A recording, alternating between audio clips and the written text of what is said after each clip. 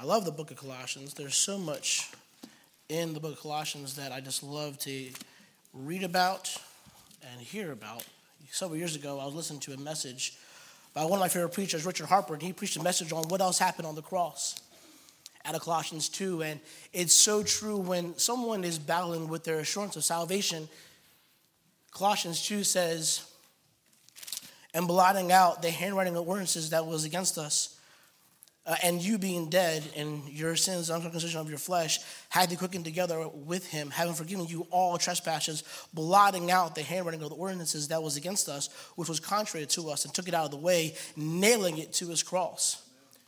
Which means everything that you have done, all of your sins, past, present, and future, on that day was nailed to the cross, and he blotted out all of your transgressions. I also love Colossians 1:18, where if we were to go ahead and just take that one verse, it would change a lot of our day-to-day habits. If God was having the preeminence in our lives, we would have a much better outcome in our day. I love the book of Colossians for many reasons, but I also love the book of Colossians because it was penned by the Apostle Paul. The Apostle Paul is one of my favorite Bible characters. And if I were to take a poll in this room tonight and I asked you who would be your favorite New Testament Bible character, I almost guarantee that the outcome would be the Apostle Paul. And if we were to go ahead and think, I want to be like the Apostle Paul, I would question if you really truly mean that. The Apostle Paul would go ahead and say many things throughout his life. He would persecute Christians as Saul, and then on Damascus Road, he became the Apostle Paul. And everything of that day changed for the gospel of Christ. He says in Romans 1:16, for I am not ashamed of the gospel of Christ, for it is the power of God unto salvation for everyone that believeth, to the Jew first and also to the Greek. He was not ashamed of the gospel. We today as Christians are ashamed of the gospel. No matter how many times you want to admit I'm not, how many times do we hand out gospel tracts? How many times do we knock on a door? The Apostle Paul was always about the gospel. Every book that you read, everything that you see in the Apostle's life was about the gospel. He was always ready to preach the gospel. He says it in Romans, that he was ready to preach the gospel, that he wanted to go to Rome. The Apostle Paul will go through many things throughout his life, all his trials and afflictions. I'm so thankful that the Bible does not give the prosperity gospel. Because if that was the case, the Apostle Paul had it all wrong.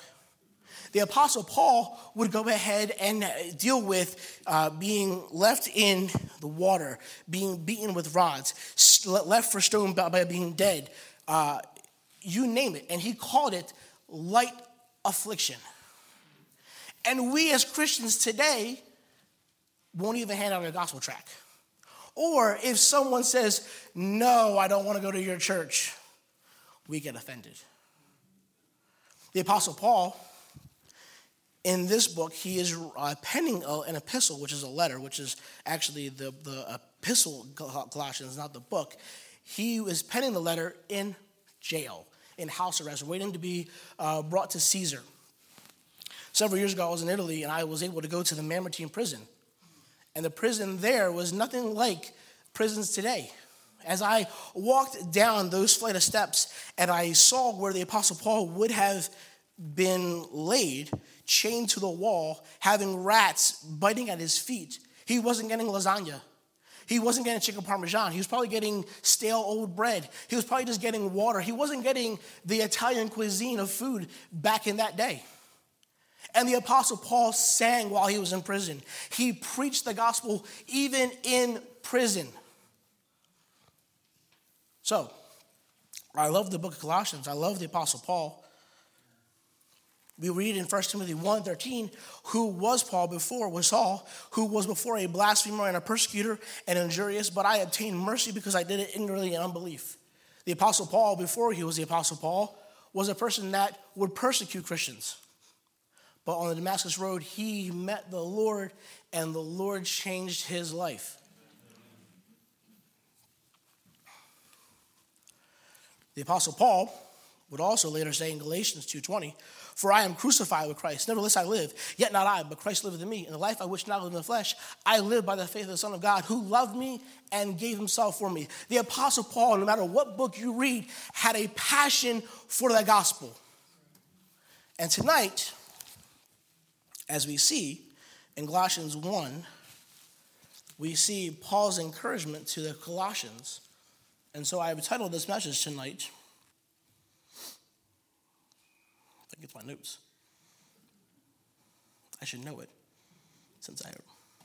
Where is your walk leading you? Colossians 1, verses 9. The Bible says,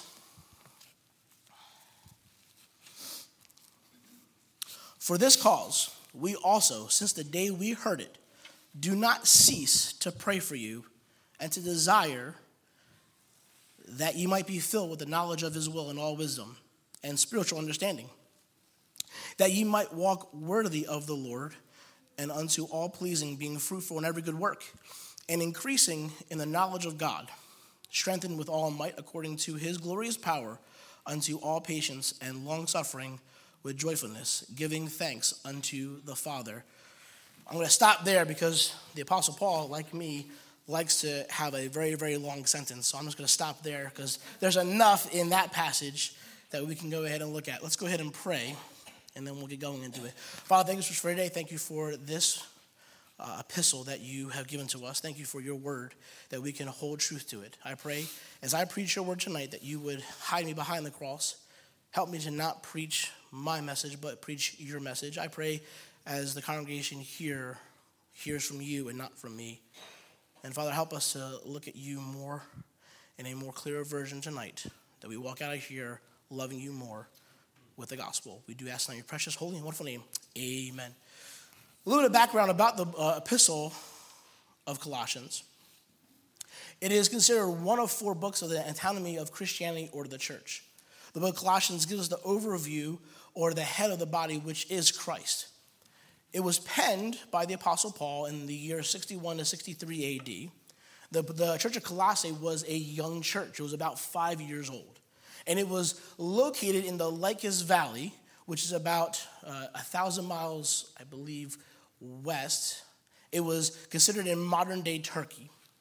And this letter was not just to be read in the church of Colossae, but also circulated all the way to the church of Laodicean. We see that in Colossians 4, verses 16, where it says, "And when this epistle is read among you, cause that it be read also to the church of the Laodiceans, and that ye likewise read the epistle from the Laodicea." It was penned by the Apostle Paul, but delivered from a man named Tychicus, which we see in Colossians 4, 7, 8, where it says, "All my state shall Tychicus declare unto you, who is beloved brother and a faithful minister and a fellow servant in the Lord, whom I have sent unto you for the same purpose, that ye might know your state and comfort your hearts." The church of Colossae is believed to be led by the pastor or a lead, Epaphras, which you also see in verses 7 of Colossians 1.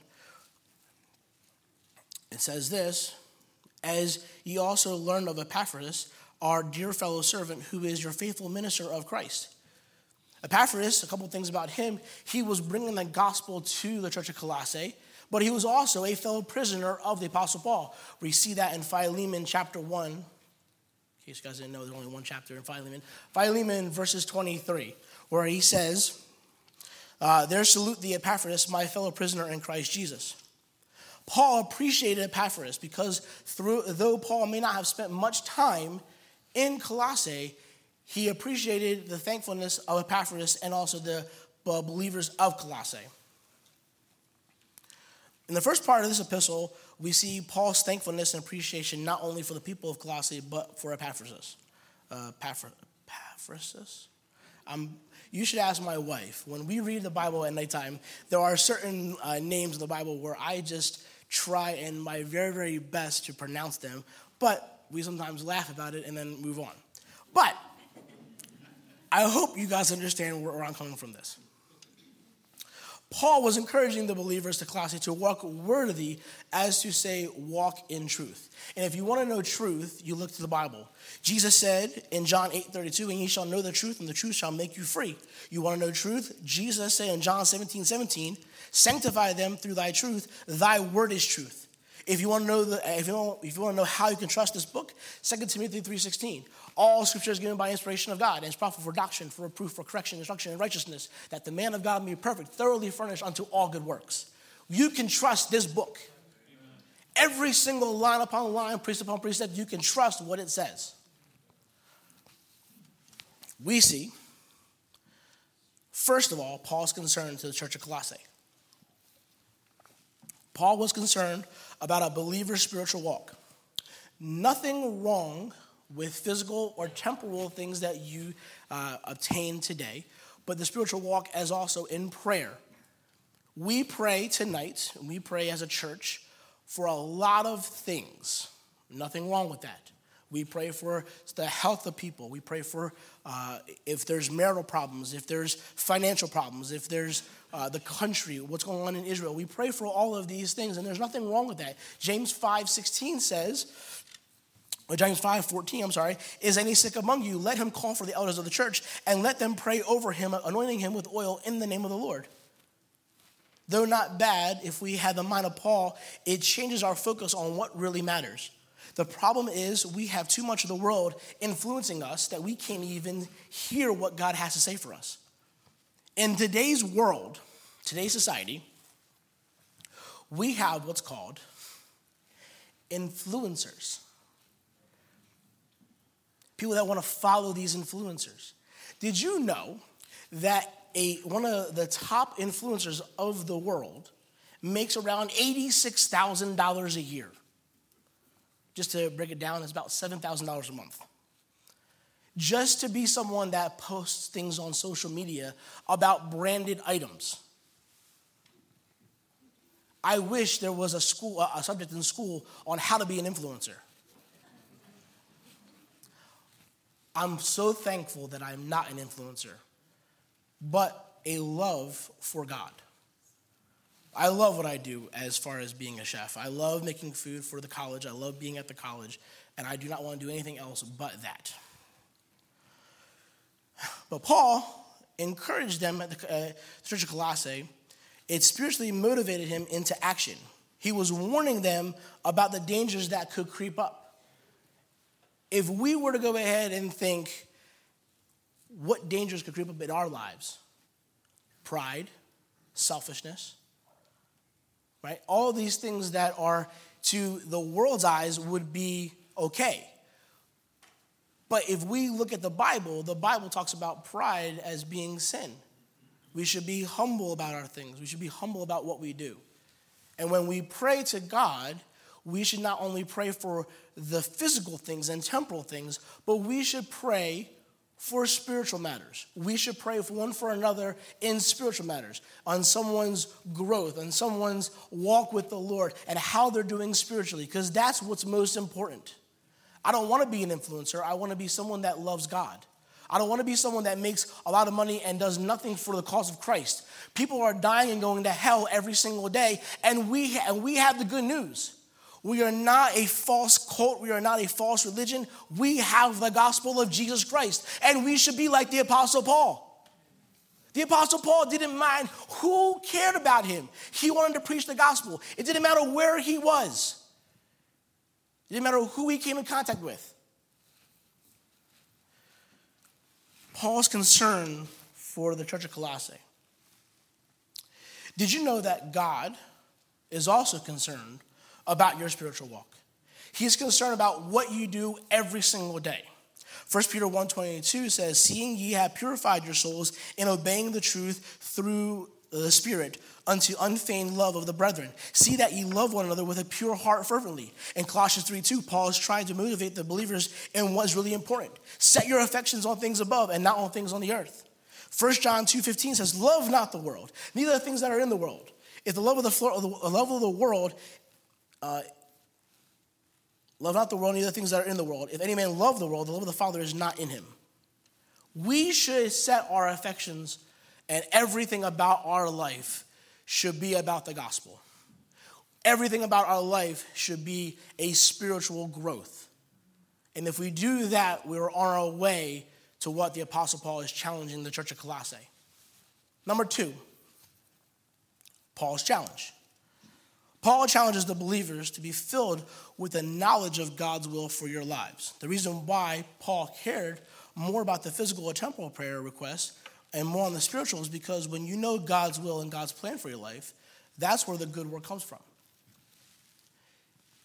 In your life and in my life, even as young kids, we should desire to have the will of God in our lives. When I was 24 is when I got saved. And in 2014, I surrendered my life to Christ. I didn't care what the Lord wanted me to do, but I wanted to do what God wanted me to do. And at that time, I thought the Lord may be calling me into a preaching ministry. So I visited Ambassador back in 2015. I sat in Greek. I had a headache the rest of the day. I said, this is not for me. Okay? But a couple years later, I was playing golf. So in case you didn't know, I play golf, not very well. You can ask some people that I play golf with. But I enjoy the game of golf. And I was playing golf with one of my favorite preachers. And he went ahead and asked me, he said, you used to be a chef. And I said, yes. He goes, why wouldn't you want to do it anymore? I said, well, if I got back in the industry, I would not be in church on Sundays. I would not be able to do my bus ministry that I was so lovingly doing at Capital Baptist Church up in Delaware. I wanted to serve God. Didn't want to serve man anymore. And so I prayed, and I met Dr. Dalton Beal from Ambassador the very next day. And at that time, I did not have peace about moving to North Carolina.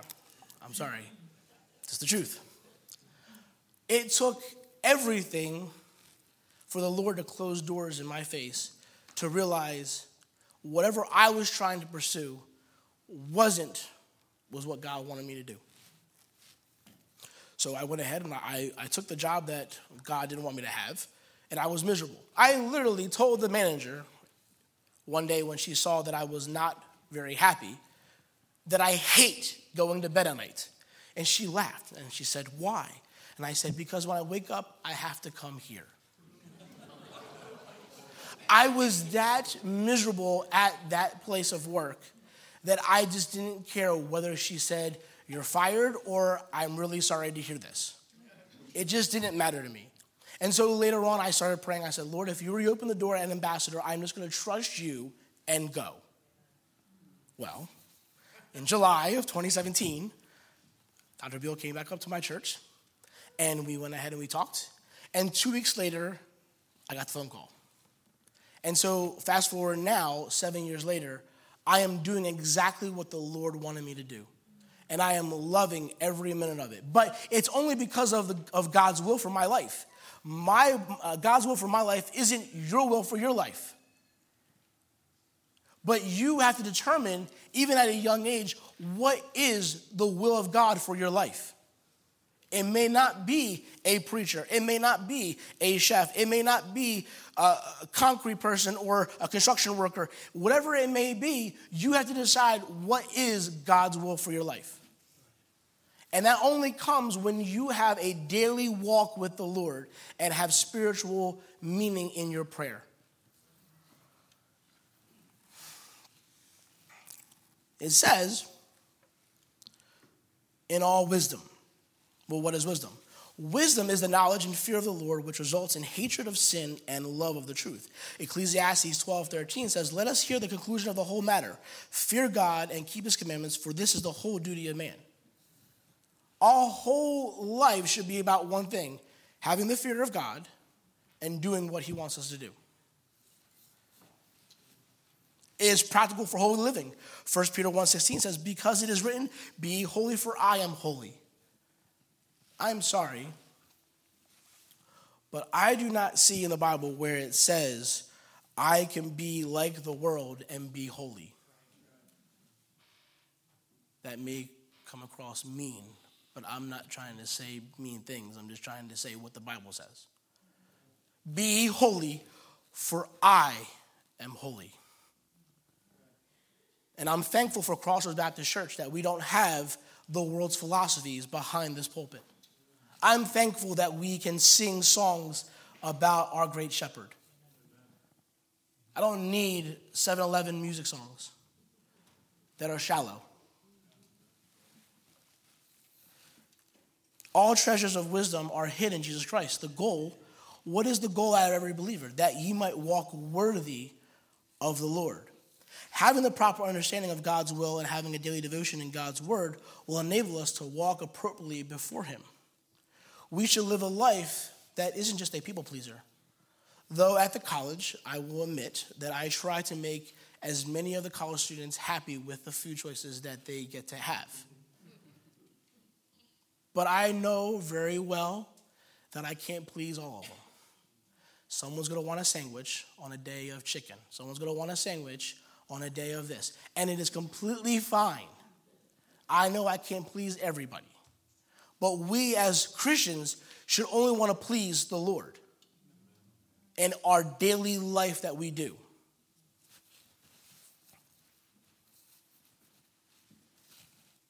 But understand that we can't do any of it without the Lord's help. I can't do my job at the college without the Lord's enablement. John 15:5 says, I am the vine, and ye are the branches. He that abideth in me, and I in him, the same bringeth forth much fruit, for without me ye can do nothing.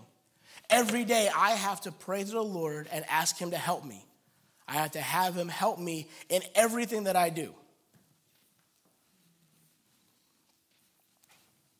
Then Paul makes another challenge to the believers, increasing in the knowledge of God. We as Christians shouldn't be apathetic to this book. I know it's been said many times behind the college that we shouldn't treat our Bibles like a textbook. We should determine to make a daily devotional life not as a textbook. We shouldn't be apathetic to what God has for us.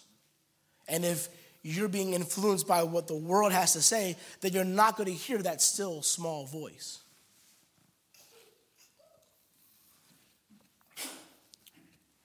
So let me ask you a couple questions. First off, are you growing? Can you see a growth spurt from the start of 2023 till now? Can you see the Lord working in your lives more evidently now than it did last year or even 5 years ago? Let me ask you this question. Do you know the will for your life? First off, are you saved tonight? Do you know for sure that if you were to die today, that you would be forgiven of your sins and have a home in heaven? That is your first start.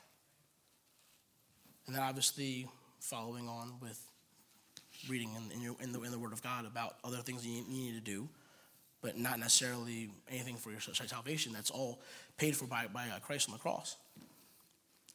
2 Timothy 2:15 says, study to show thyself approved unto God, a workman that needeth not to be ashamed, rightly dividing the word of truth. When we read our Bibles, we should be growing.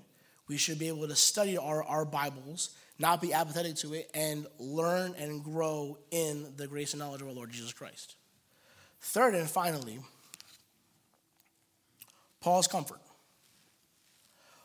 Paul desires that we pray for spiritual power. The spiritual power is found in patience, long-suffering, and with joyfulness. These three qualities are a sign of Christian maturity. So when you get up tomorrow and you go to work, how is your patience? With coworkers, with people you come in contact with? How is your long-suffering? Long-suffering has the idea of slowness in avenging wrongs.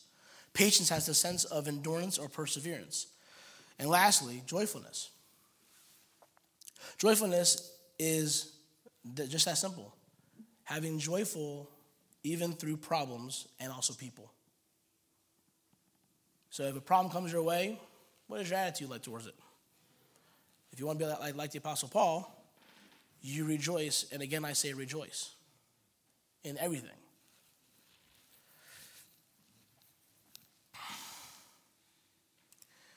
Lastly, we should be a thankful people. A person that understands what all happened on the cross of Calvary and what we all have in Christ, there should be every one of us have a thankful heart. I mean, think about it. All of our sins are forgiven. That's one thing to be thankful for. Not to be brought up again. As far as the east is from the west, so far hath he removed our transgressions from us.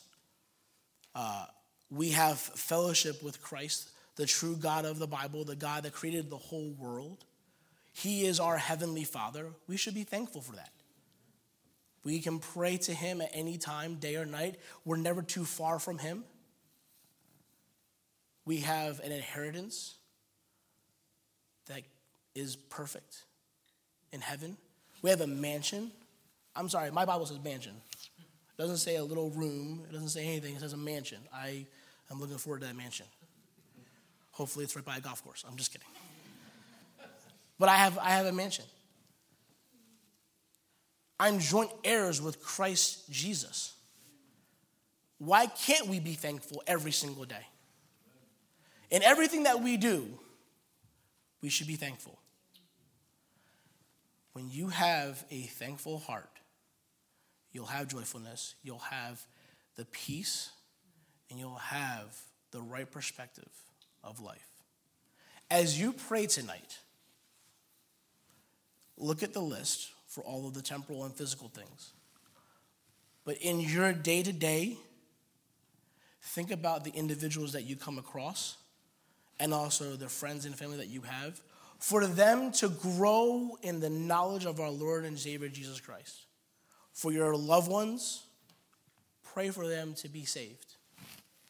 If you understand that there's only two places where a person goes when they die, and you have lost family members, they are going to spend an eternity in hell. But we are believers that God answers prayer. And as an example, I know my dad won't mind me saying this, but my dad is an answer to prayer. You guys don't know this, but several years ago, when I first got saved, he challenged me and he told me, don't let this church take you out of a job that you are so good at, making a lot of money. I said, Dad, it won't. It did. But then years and years and years of praying for my dad to be saved. And then 2 years ago, he gets saved. It's not based off of me. It's not based off of anything that I have done. It's based off of God and him answering prayer. We should be praying for people every single day for salvation. And not just, Lord, save this person. Mean it. I heard a preacher once say this: if it matters to you, it matters to God. That's pretty important. So, as you go into prayer tonight, I challenge you to pray specifically for spiritual growth in people's lives. Let's go ahead and close and we're in prayer. Father, thank you so much for tonight. Thank you for your word. Thank you for the Apostle Paul and his boldness in proclaiming your word everywhere he went. Thank you that you changed his life. And I pray, Father, that as we go to prayer tonight, that we would be mindful of the spiritual needs of others around us, that we would grow closer to praying for them, not just for temporal or physical things, but also for spiritual things. I pray if there's anyone here tonight that doesn't know you as their personal Savior, Father, that you would soften their heart to the gospel. And I pray that we would be a people of prayer on a daily basis. We do love you. We ask now your precious, holy, and wonderful name. Amen.